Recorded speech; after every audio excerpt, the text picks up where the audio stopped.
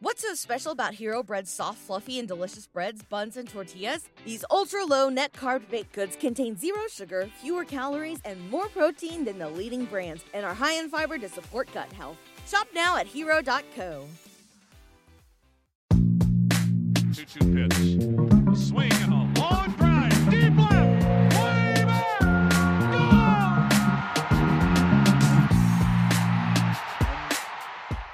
All right, welcome back, everyone, to another Baseball America podcast. This is your host, Jeff Ponce, and we are rolling through our top 10 prospects in each system, going through that entire series. I am here today joined by Kyle Glaser, who did the Seattle Mariners list. The Mariners, for the first time ever, are our number one farm system in baseball. They're also the owners of another dubious distinction, and that is the longest playoff drought in North American sports currently. It almost came to an end last year, Kyle, but it looks like they're on the precipice of a golden era potentially. So let's talk a little bit about the Seattle Mariners.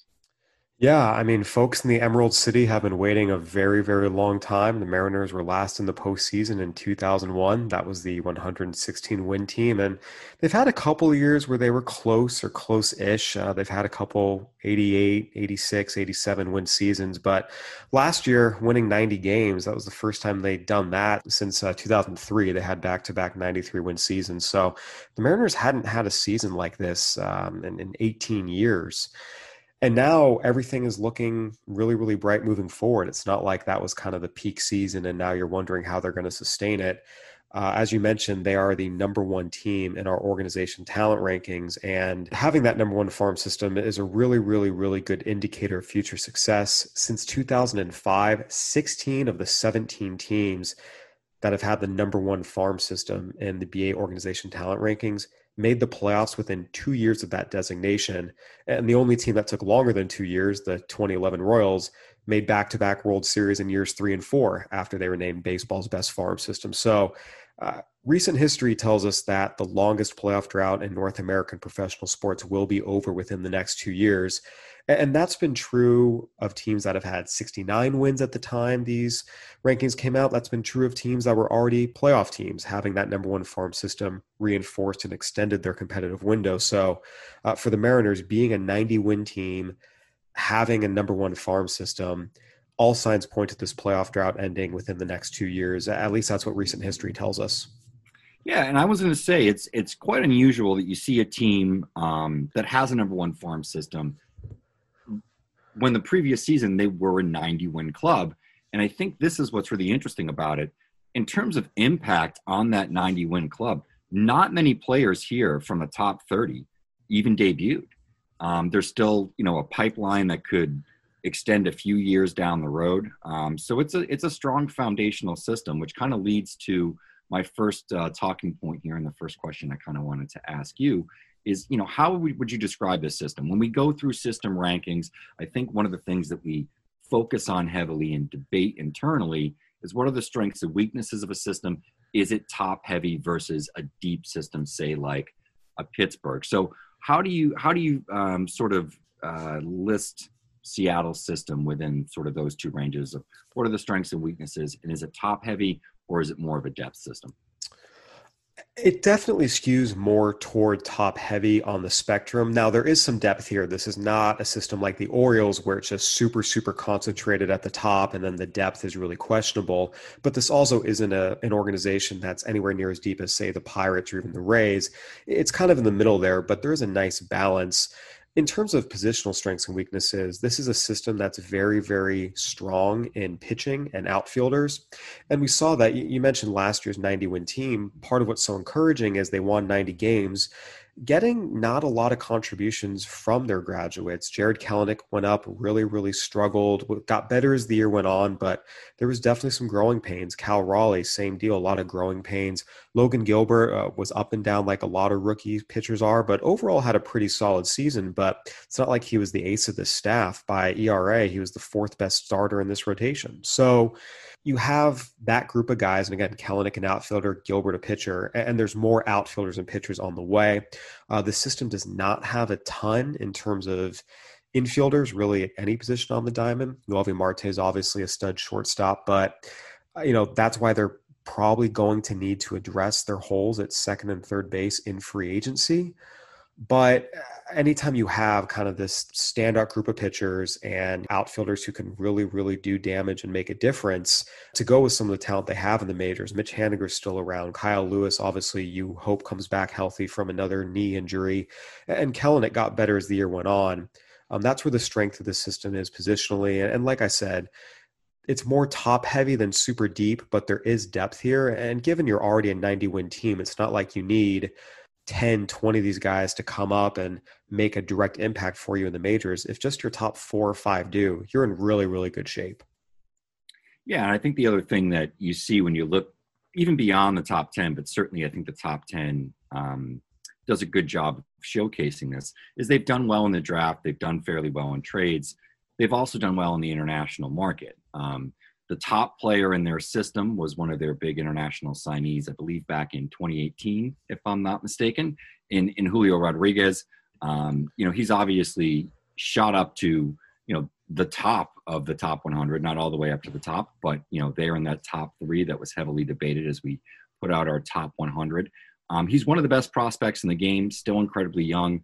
Showcased what he could do in the upper levels of the minors a little bit last year and also in the Olympics. So how good can Julio Rodriguez be, I guess, is what my question is. I've said this on Seattle radio shows. I've said it in the chats. I've said it anywhere and everywhere. He can be one of the faces of baseball. You think about the guys who are quote unquote on the billboard, Fernando Tatis, Ronald Acuna Jr., Juan Soto, Mike Trout, Aaron Judge, all these guys who are kind of the faces of the game. It would not be a surprise if 5-10 years from now, we're looking up and Julio Rodriguez is one of the guys on that billboard, so to speak. Anything and everything you could want from a talent perspective is there. He's got massive power that, the funny thing is, he still hasn't fully tapped into. But one of the things I think is really underrated about him is how good of a pure hitter he is. He's a career .331 hitter in the minor leagues. That includes his time up to AA. He just hit over 400 in the Olympics, facing a lot of guys who are older and have major league experience. And look, he's a bigger guy. His swing occasionally gets too big, like a lot of young power hitters, but he just makes adjustments so quickly within at-bats. He's a pretty adept two-strike hitter, stays on tough pitches. The strikeout rate isn't particularly high, swings at the right pitches, handles off-speed stuff, recognizes everything out of the pitcher's hand. I mean, it's just a really, really good hitter who, oh, by the way, also has massive, monstrous raw power that he's still learning to tap into. And oh, by the way, he's an above-average runner that when he's focused, plays pretty good defense in right field and will make the occasional highlight reel play for you. There's really not a knock on his game. And then, oh, by the way, you add in just this infectious personality that makes him both a true team leader. There's nothing false about it. His teammates love him. He takes charge in a clubhouse. And then he's just so engaging with fans, media, everyone. He's got star power written all over him, both from a personality standpoint and a talent standpoint. And even if things maybe stall out a little bit, maybe he does struggle to adjust. Again, this is still someone who doesn't have a lot of time above the Class A levels. Maybe he doesn't tap into that power fully. I mean, people still see almost a worst case scenario is Eloy Jimenez, but a better defender. So if your worst case scenario is 260 with 25, 30 home runs, you're still an all-star. I mean, that just tells you the talent level this guy has. Absolutely. And I think, one of the other things that's been underrated about him a little bit, as you said, was the running ability, but just was the overall athleticism, especially from the time he sort of came over here and first came stateside, debuted. There was some question as to how the body would mature, even in, the last few years sort of coming up to this point that we're at now. And he's really checked all those boxes and I think exceeded them and, put in the effort to, maintain a high level of, fitness and just sort of keep it together. Because I think early on you were getting sort of Nelson Cruz comps from, what long-term he could be. And I don't think that's necessarily the case any longer. But that said, what are some areas that you think he does need to sort of work on, things that may stop him from debuting really early in the major leagues in the upcoming season? I don't know if it's something that would necessarily stop him from debuting. It's just things to work on. You mentioned how well he moves and defensively. That really stood out for me when I was out in Florida last year for a week covering the Olympic qualifiers. And it's a very quick first step in right field. And he ranges particularly well, going at 45-degree angles, going back over his shoulder to the right field corner and back over his shoulder into the right center gap. That was really what stood out to me. And again, it was consistent above average run times. He flashed you a plus run time. So the physical ability is all there on defense. The one thing that comes up is he loses focus on D occasionally. It doesn't happen in big games. For example, he was locked in defensively during those Olympic qualifiers, during the Olympic Games. But, sometimes a Wednesday in the middle of August, the season wears on you and you'll see him make some avoidable mistakes, throwing to the wrong base, getting a late jump, maybe just because he wasn't entirely focused. So there's times where you see the physical ability for him to be a plus defender, but it plays down. So that's why we kind of split the difference and called him an above average defender, because consistency is a big part of being a true plus defender. So that's one thing, but some of that will probably just come with maturity and experience. And again, there are times where, like a lot of big, young, strong power hitters, his swing occasionally gets too big. And we even saw that in the Futures game a little bit. He did not perform well in that game, had a lot of swings and misses.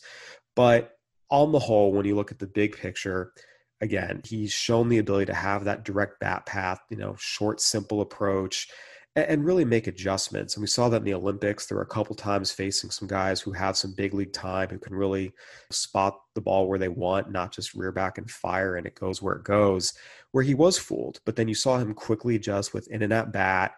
And even if it wasn't within that at-bat, it was the next at-bat. Just that mental aspect of the game is there. So, those are two things to maybe watch, but I think given more time and experience and maturity, they won't really be significant issues. Yeah, and I think, the age factor is something that we have to keep in mind too with the Olympics. Even the Dominican, Winter League, I think at, the end of 2020, he's seen a lot of exposure to higher level pitching and guys who have had, major league experience and wily veterans. So that certainly portends to success in the future. Let's move on a little bit further here. We'll wait on maybe Noelvi Marte talk till after the break, but I wanted to ask a little bit about number 2 here, George Kirby. I had the opportunity to speak with his pitching coach on my podcast a couple weeks ago, both in the minor leagues and also in college. But beyond Kirby, there's a really talented group of pitchers that could move fairly quickly. Some are right on the cusp of the major leagues. Some have already debuted in Matt Brash, but there's a group of 4 here, a quartet that kind of rounds out the top 6 with Noelvi Marte and Julio Rodriguez. But George Kirby, Matt Brash, Brandon Williamson, and Emerson Hancock, how do these pitchers stack up against each other? And talk to me a little bit about each. Yeah, this is the strength of the Mariners system. Again, Julio Rodriguez is the big name guy. He's the guy on the marquee. But when you talk to evaluators around the game, the first thing they say when they talk about the Mariners system is they just talk about their pitching endlessly and how many good arms they have. And these 4 are really at the top of the list. Kirby was the clear-cut number 2 prospect in this system. There was no debate from any quarter, Mariners officials, opposing evaluators. He's really just continued to trend in the right direction and in every single way. He was a control artist whose stuff was fine. It's not like he was throwing 88 in college, but everything just has continued to tick up. That fastball that was 91, 94 in college is now 95, 99 with explosive late life, and he's dotting it wherever he wants. It's true plus fastball command on both sides of the plate. And then you look at the secondaries. As he's added power, those have come along as well. The slider's added power and movement. It's become a wipeout pitch. The curveball's added some more depth and bite and power. That's become an above average offering. And the changeup, actually, just the action on it is pretty dang good too. That's the one pitch. His control isn't great, so it's more just an average pitch. But you look at just the athleticism, the control, the way the stuff is trending. It's kind of that, as I wrote in the scouting report, that rare mix of now power and precision that makes someone a front of the rotation starter, whether it's a number 1 or number 2. There's just a lot to like here. Everything is trending in the right direction. And he was not only the clear-cut top of this pitching group, but really the clear-cut number 2 prospect in this system and a clear-cut top 3 pitching prospect in all of baseball. Yeah, absolutely. And, I think the thing with him is it's the command it's the power. And then, as you said, the way the pitches move. There's some really interesting movement traits with Kirby on all of his pitches. But particularly with the fastball, he has some analytical traits that really sort of fall into some of those benchmarks. I wrote about it in my Best Pitches in the Top 100 article. Really flat vertical approach angle with that power and the ability to land it probably better than just about any pitcher. In terms of fastball command, maybe any pitcher that's in the minor leagues, certainly within our top 100. I mean, his strike rate on his fastball is ridiculous. It's near 80%. So that kind of gives you an idea, just statistically, of the benchmarks that he's already setting forth in the minors, which I think is pretty remarkable. And as you said, I think there's still some room for growth with the secondaries, particularly that changeup. It has really nice movement. It looks great out of the hand. It can fool hitters. It's just a matter of getting it in the zone a little bit more, and the results could really tick up. It actually, I believe, had the highest whiff rate of any pitch that he threw. So it kind of goes to show you this is a guy with command of his fastball, which is a really good foundational skill to have, plus some secondaries that are still coming along that have some power, as you mentioned, and could be adding command in the coming years as well as he learns to pitch and refine it a little bit more. So really exciting development there. Speaking of exciting developments, I think Matt Brash might have been the most exciting development from a Mariners perspective within this system this year. They acquired him from the Padres, and he's turned out not only to be an explosive pen arm, which I think we thought, but he has an opportunity to potentially start as well. I think when you speak to some of the folks that are within the organization or that have the Mariners, for coverage, they say the same, which I think is surprising when you actually see the operation from Brash. But the stuff is great. So talk to me a little bit about Brash. There are people, high-level decision makers within the Mariner system, who will tell you that Matt Brash belongs above Noelvi Marte in the rankings. Now, that's not a majority view. It's not a consensus view by any means, but that view does exist. We had them 3 and 4, Marte ahead, but there's a lot of reason to be very, very excited about Matt Brash. So I think we have to address kind of the biggest thing, as you alluded to. Look, the delivery is not pretty. It very much looks like a reliever delivery. It's hard to find other guys in the majors who have had that delivery and been successful and sustained it. So kind of off first glance, if you just kind of pull up some video and watch a couple, an inning or two, you might just say, yeah, no, it's a great arm. It's great stuff, but he's probably going to end up in the bullpen.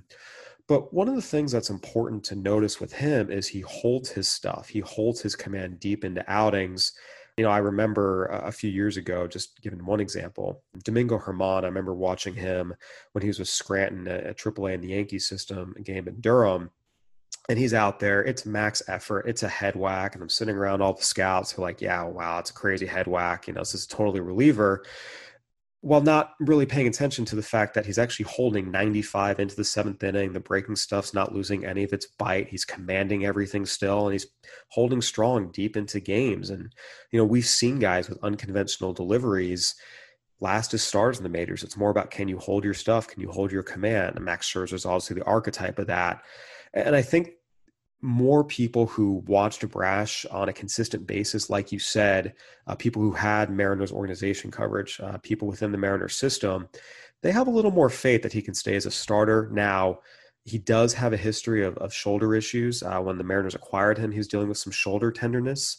So he has to stay healthy. He has to show he can do this again. It was only 97 innings, but again, when you look at it's a power fastball, it's arguably the best slider in the minor leagues, and some would argue one of the best sliders in all of professional baseball. He's got a knuckle curve that's coming along, a changeup that's coming along. I mean, you see the pitch mix to be a starter. He's showing you he can hold the stuff and the command deep into games. It's more about, can he stay healthy? And that is a little bit of an open question with that delivery and how much effort there is involved. But I think people who are saying right now, oh, he's a 100% reliever, it's a little premature to say that. I think you can say it probably ends up that way, but the split is probably closer to 60-40 reliever versus starter. I mean, there's a chance. It's probably a better chance than I think people give him credit for. Absolutely. Yeah. And I had heard the same from, contacts within the organization, those that have been around him. So that tracks. He's a really interesting pitcher. I know I had his slider listed as a curveball in my best pitches article. That's because that's what the systems pick it up as. And I know that I've gotten confirmation that the internal systems with Seattle ping it that way as well. There's a whole long explanation for that. I did a podcast on it. Go listen to that. Let's move on to another arm that I really, really like, somebody that was within our top 100. I believe he ranked 81st overall in the most recent update. Brandon Williamson, who was actually a college teammate at TCU of Nick Widodo, who I also spoke with earlier this week. He shares the fact that he is an unusual slot from a left-handed starter. A really interesting pitcher. One of the better fastballs that I went through in my top pitches in the top 100 article. Talk to me a little bit about Williamson, because he's also had a bit of a rapid rise this season in the rankings.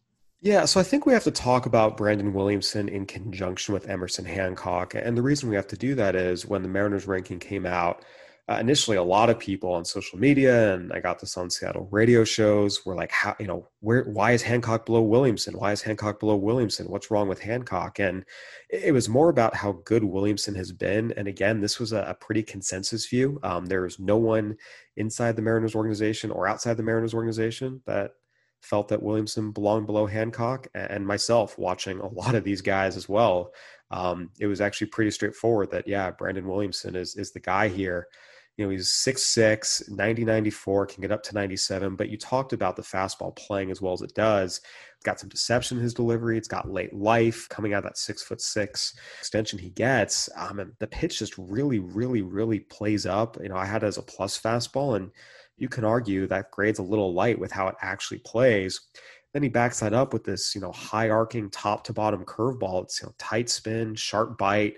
And those are two really, really good pitches to start with. The slider and changeup are solid.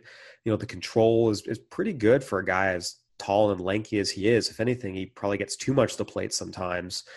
I mean, you look at the stuff, you look at the body, you look at how the stuff plays. And one of the things that came up in talking to the Mariners is he still has room to get better. He led the Mariners system in strikeouts last year, by the way. It wasn't Kirby, wasn't Brash, it was this guy. And he did that despite right now his pitch sequencing he can be a little stubborn sometimes, wants to throw a certain pitch in a certain situation when it's maybe not the best spot for it. So he's already doing this, and he actually still has room to get better and improve his pitch sequencing. And this is a guy who has a chance to be a really good starter in the major leagues. And again, just another great arm the Mariners have in their system, and really a clear-cut top 100 guy. It really wasn't much of a debate that he belonged in the top 100 and that he belonged above Emerson Hancock.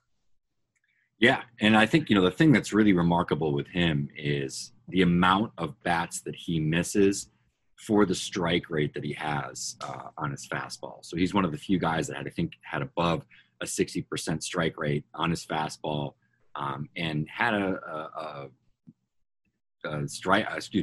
whiff rate that was around 36%. So only guy that had a higher whiff rate in their fastball was DL Hall, and he didn't pitch nearly as much as Brandon Williamson did. But it's all of the secondaries: the slider, the curveball, the changeup. They're all really good pitches, and he's a really smart guy, knows what he's doing analytically, and has cleaned up a lot from what you saw at TCU. I mean, he's become a much better strike thrower and just executor in terms of a pitcher, being able to get out there, get outs in a variety of different ways. And it's a little deceptive from the sense that if you look at the radar gun, he doesn't light it up, but he's doing a lot of other really, really good things. And Williamson, definitely is a top 100 guy, no question about that. But let's dig in a little bit more on Emerson Hancock. Coming into the 2020 draft cycle, he was considered, potentially the number one overall prospect in the draft. Didn't go that way, ends up falling a little bit in the top 10 to Seattle. Seattle scoops him up. The results haven't been what you would expect of a player, particularly a college pitcher, that had, that sort of track record. Talk to me a little bit about what's, gone wrong with Hancock, and then why there might be room for optimism. So I think we need to keep it in perspective somewhat. This was a guy here in his first full season, his first professional season, I should say, who did get up to AA, had a 2.6 ERA, kept his hits per nine under 6. So he did pitch well. The production was there. The performance was there. At the same time, it was only 44 2/3 innings. He went on the injured list with shoulder tenderness twice, which is always concerning. And the Mariners have talked about trying to find out exactly what was wrong. They've come out and said he's fine now, but they've said that before and it wasn't fine. So there's a lot of questions about the health of his shoulder. That's first and foremost. And the other thing is, and again, I think we need to give him credit for performing. Again, what got to AA, kept runs off the board. But one of the things that came up is in college, he was known as just, having this really polished delivery and an easy strike thrower. And we didn't really see that. And figuring out how much of that was maybe his shoulder just wasn't right, that's a big question moving into 2022. The delivery was not great. People talk about Matt Brash's delivery. Hancock's was pretty effortful to the point that a lot of evaluators were concerned about how he was going to hold up physically, much more so than Matt Brash. Really, really inconsistent arm action. There's power there. He was still showing you mid-90s, but it was much more about, velocity and power than tempo and ease of operation. The fastball didn't really miss many bats over the plate. Again, his strikeouts per 9, it was less than a strikeout per inning. So it was just a kind of a tough look where you're seeing a guy, it's an effortful delivery with a lot of injury risk and concern, did not miss that many bats. None of the stuff was really, bat missing stuff. The slider really lacked power on it. Again, the fastball had power, but didn't play well over the plate, and the slider was coming in 79, 80. Again, there's a lot more questions about Emerson Hancock. And I think, I remember Mariners fans were almost apoplectic that he wasn't in the top 100. And just looking at the reviews we got this year, there really wasn't much support for him to be in the top 100. And then you add in the injury risk. But again, I think it'll be interesting to see if his shoulder is fully healthy next year, and maybe we start to see some of the things we saw in college. Because if that's the case, okay, his shoulder is just bothering him. That's why we saw what we saw in 2021. Then he'll be right back in the top 100. I think this is going to be one of the more intriguing storylines for the Mariners next season. But right now, just based off what we saw, it's a guy you stick in the bullpen. You hope the fastball plays up a little bit. The slider adds some power, and maybe he can just blow through an inning or two for you, because just what he showed health and stuff-wise, it was a tough look for evaluators to say, yeah, this guy's going to remain a starter against major league hitters.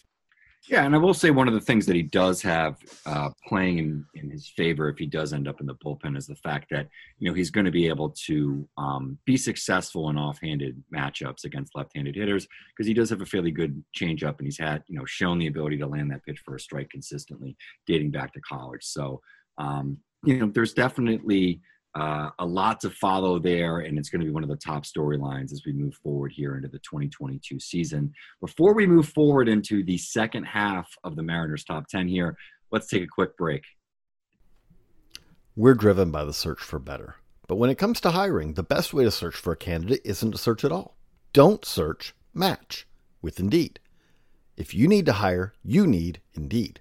Indeed is your matching and hiring platform with over 350 million global monthly visitors, according to Indeed data, and a matching engine that helps you find quality candidates fast.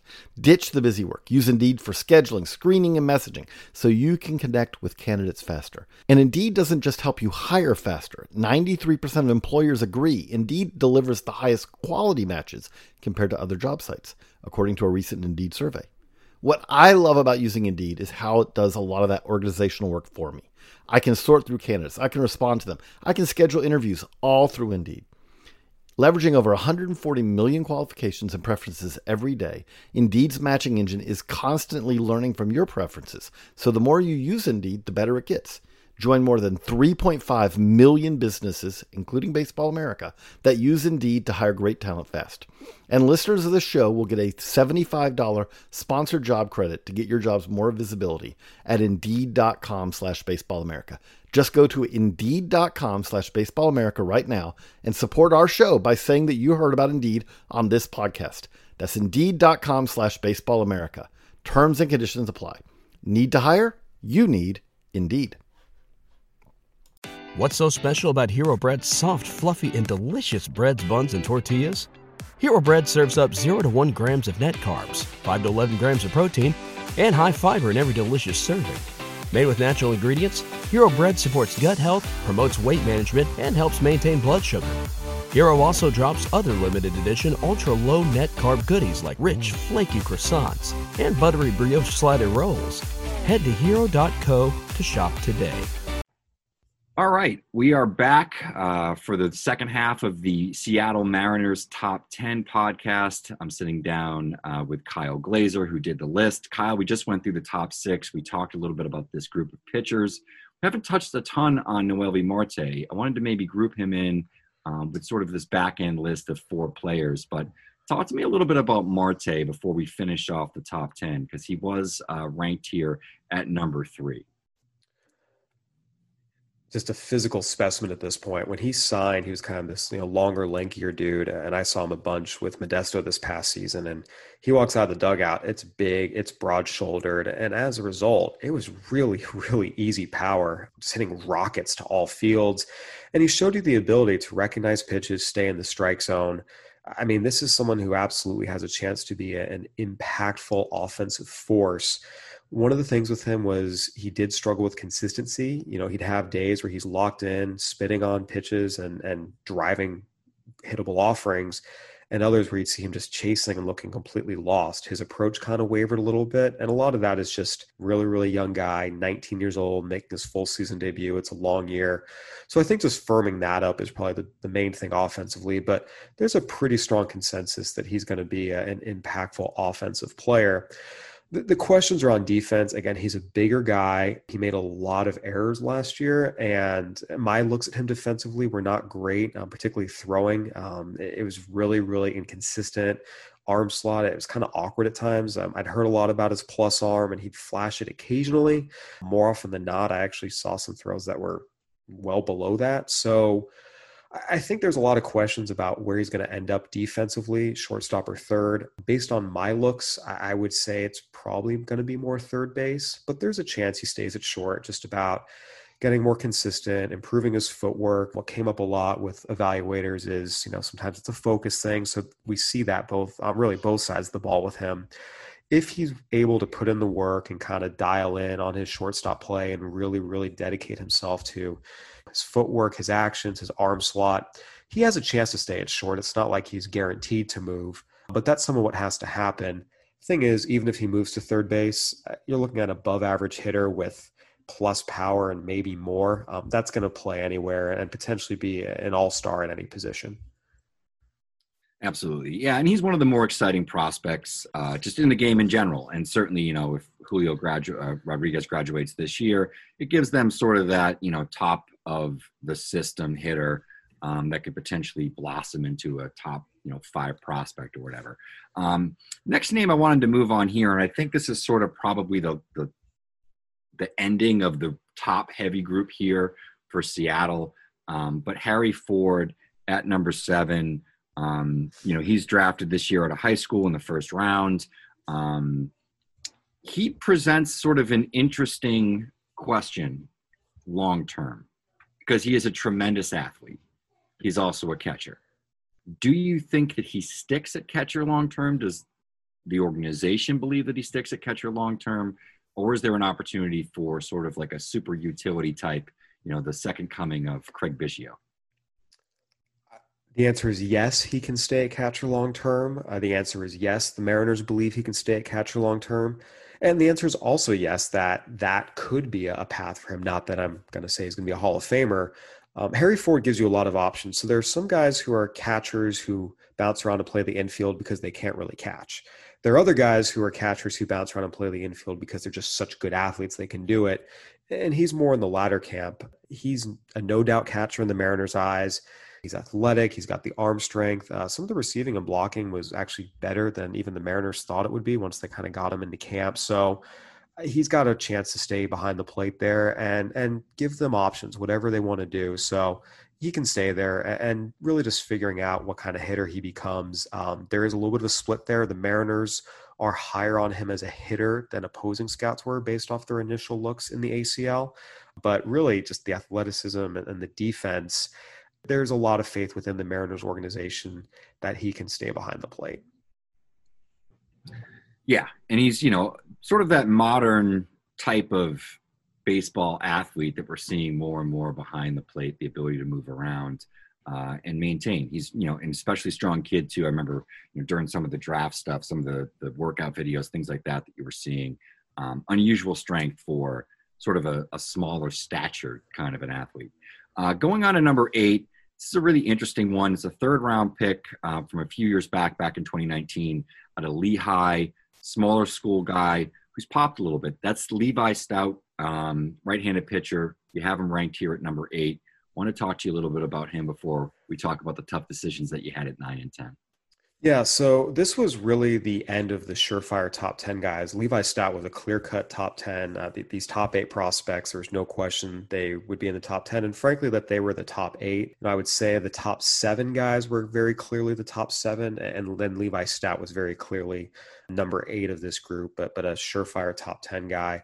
Had Tommy John surgery, came back stronger, throwing harder. It's the same story we've seen time and time again. And look, he's just a really good pitcher. I know sometimes that's a cliche a little bit, but the stuff is all good. It's an easy, efficient delivery. The walks were a little higher than you might expect for his delivery, but some of that's just first year back from Tommy John surgery, shaking off the rust a little bit.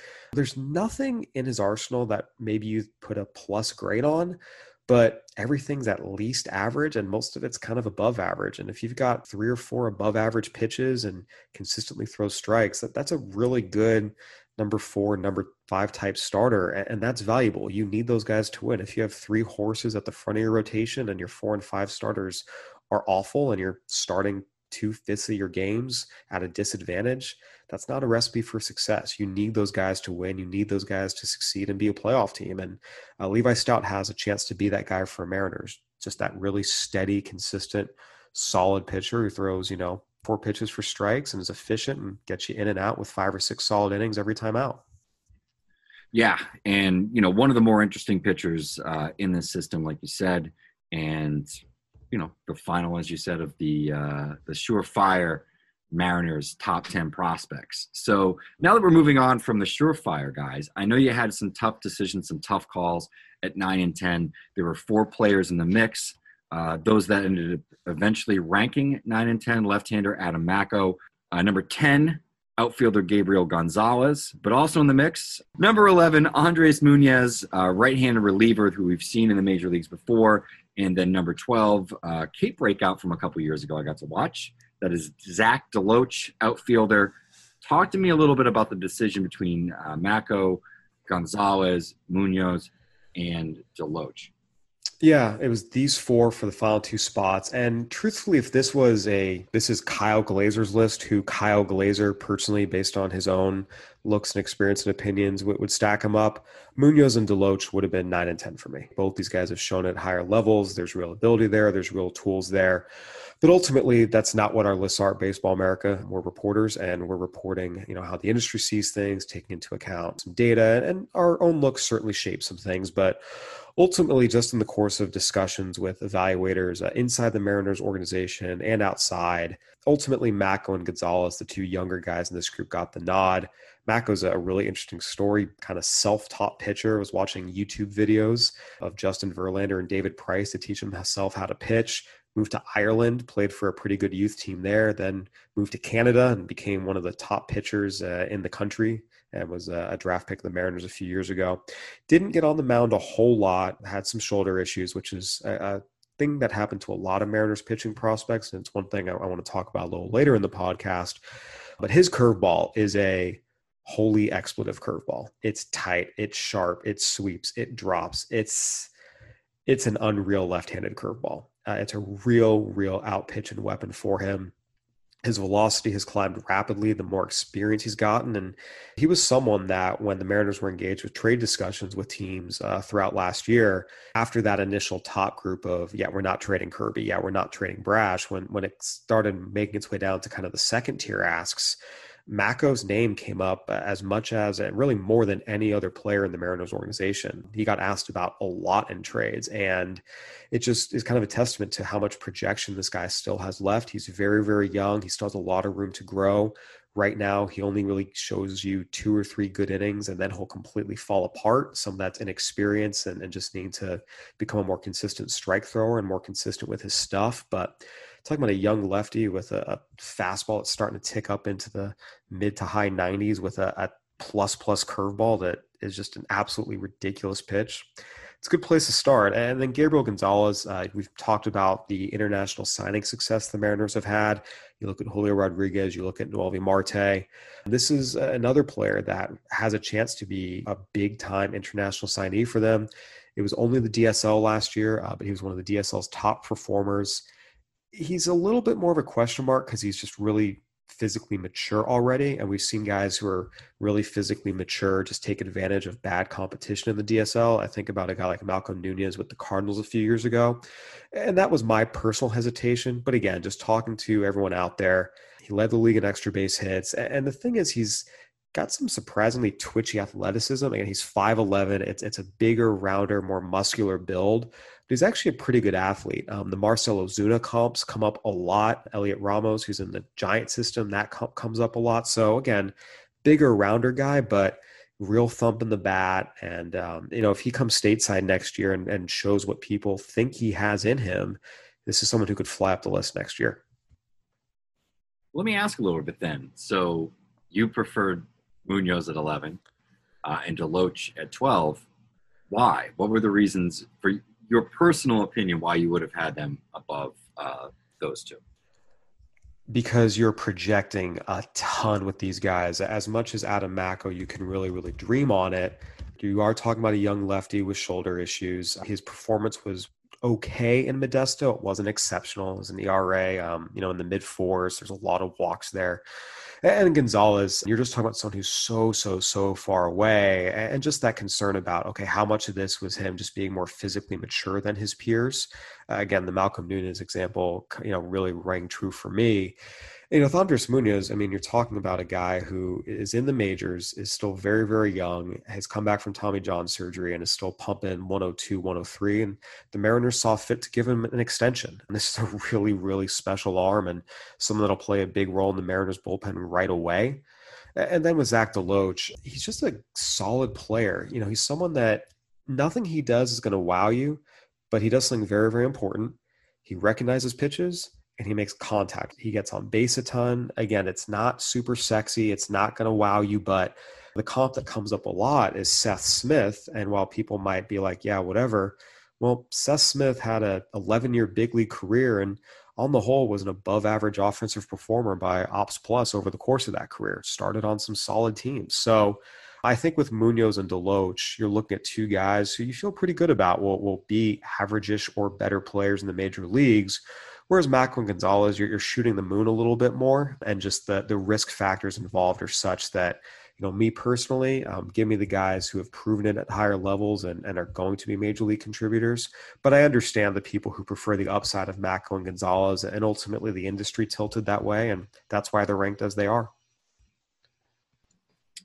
So now that we've been through the top group, I think this is probably a question that everyone wants to ask. What are some of the sleepers that still lie within, this next back half of the top 30, maybe even outside of the top 30? Who are some of the players that could potentially drop a jump into the top 10 over the next 12 months? Yeah, so as we talked about, the system, it's mostly about the guys they have at the top, but there is some depth here. The first guy I want to highlight is Alberto Rodriguez. He was the outfielder they acquired for Taijuan Walker at the 2020 trade deadline. He got off to a really, really slow start Modesto last year. He came back from the coronavirus shutdown, just not in the best shape. Took some time to clean up his body in spring training. Slow first month, but as his body firmed up and he kind of got back into game shape, he took off after May hit. He was actually one of the best hitters in the minor leagues by almost every measure. Left-handed hitter, just a really, really advanced feel for the strike zone and a really, really strong ability to just kind of consistently get the bat on the ball. He's been too passive at times, but he started taking a more aggressive approach and all of a sudden just driving balls to all fields. You look at some of his exit velocities and kind of the profile.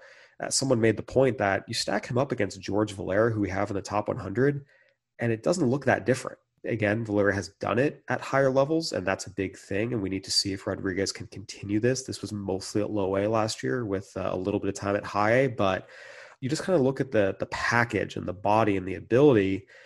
There's something here, just the ability to consistently drive balls, stay in the strike zone, get to some power, and he's a pretty solid defender too. So definitely keep an eye on Alberto Rodriguez. The Mariners added him to the 40-man after the season, so that just shows you how much they think of him. And then the other guy who's probably the biggest wild card in this system is Jonathan Clase. He was someone that the Mariners signed for only $35,000 during the 2018 international signing period, and really emerged as a potential steal very, very quickly. Had a really, really strong pro debut in the DSL, but he's just been hurt. He's had a lot of hamstring and quad strains over the last couple of years, only played in 14 games last year. But this guy, when he's on the field, can fly. I mean, he's a nearly 80 grade runner, and he's starting to get stronger. He's a switch hitter, or he began switch hitting last season, I should say. He's starting to get stronger. He's starting to impact the ball more. He's starting to show you some power and ability to kind of drive the baseball. I mean, you can dream on a power speed combo here.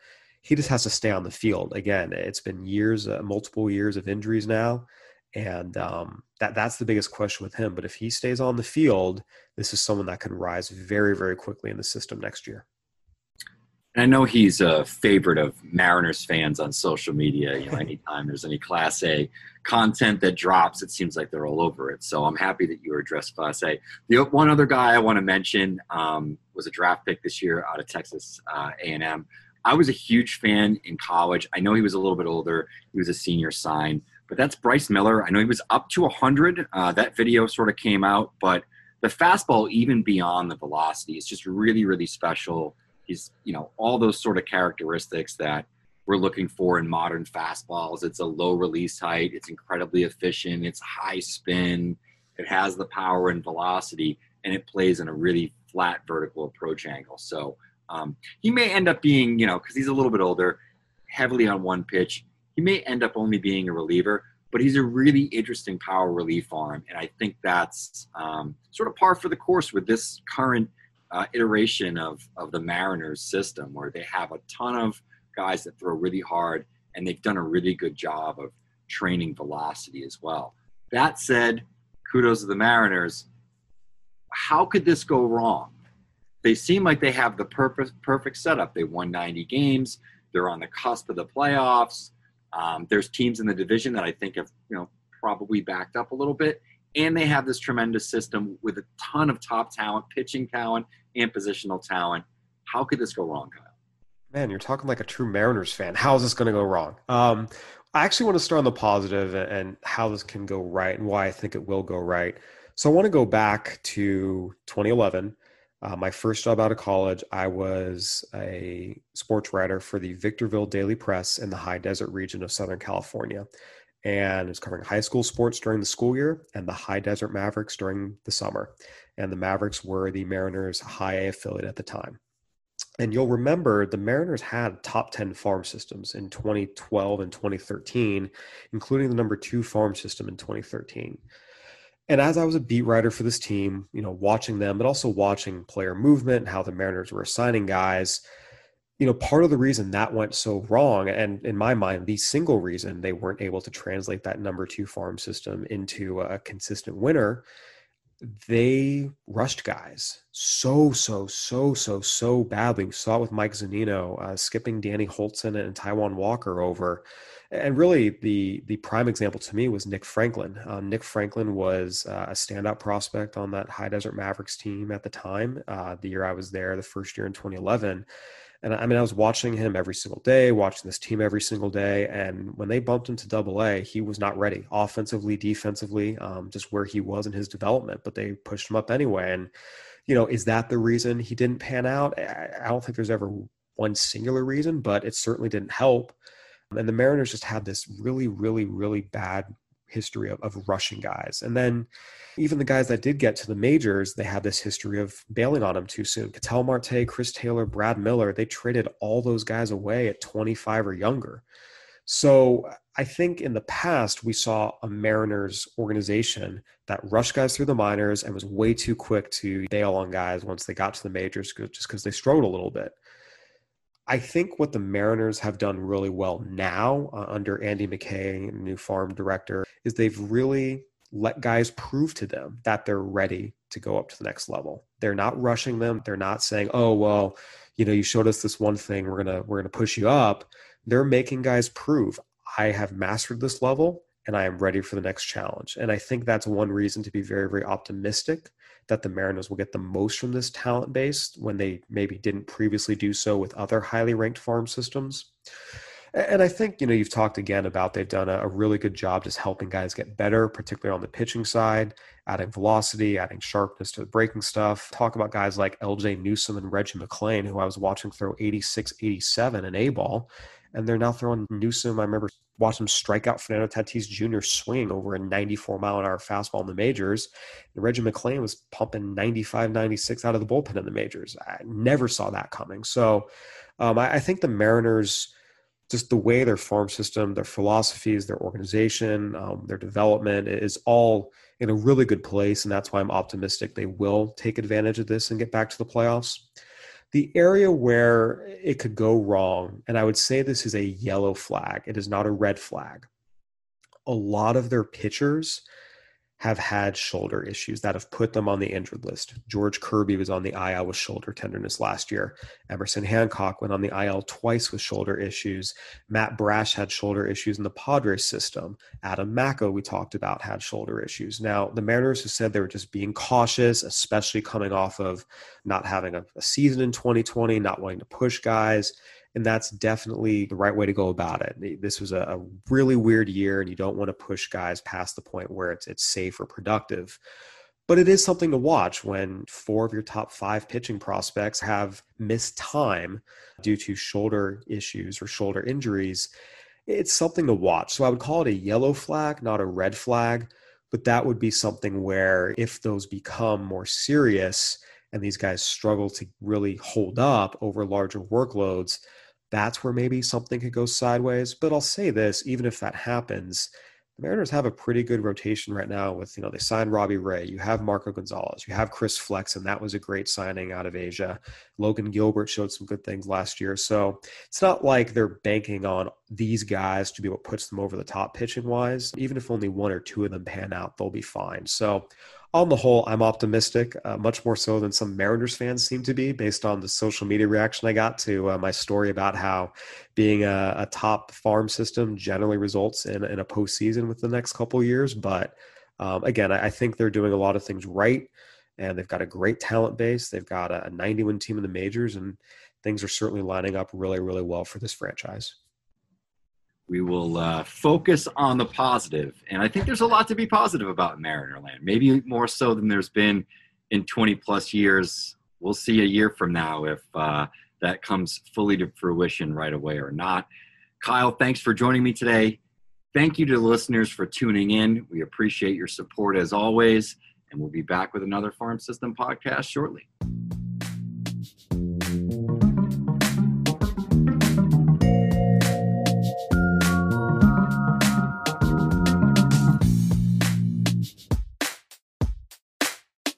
What's so special about Hero Bread's soft, fluffy, and delicious breads, buns, and tortillas?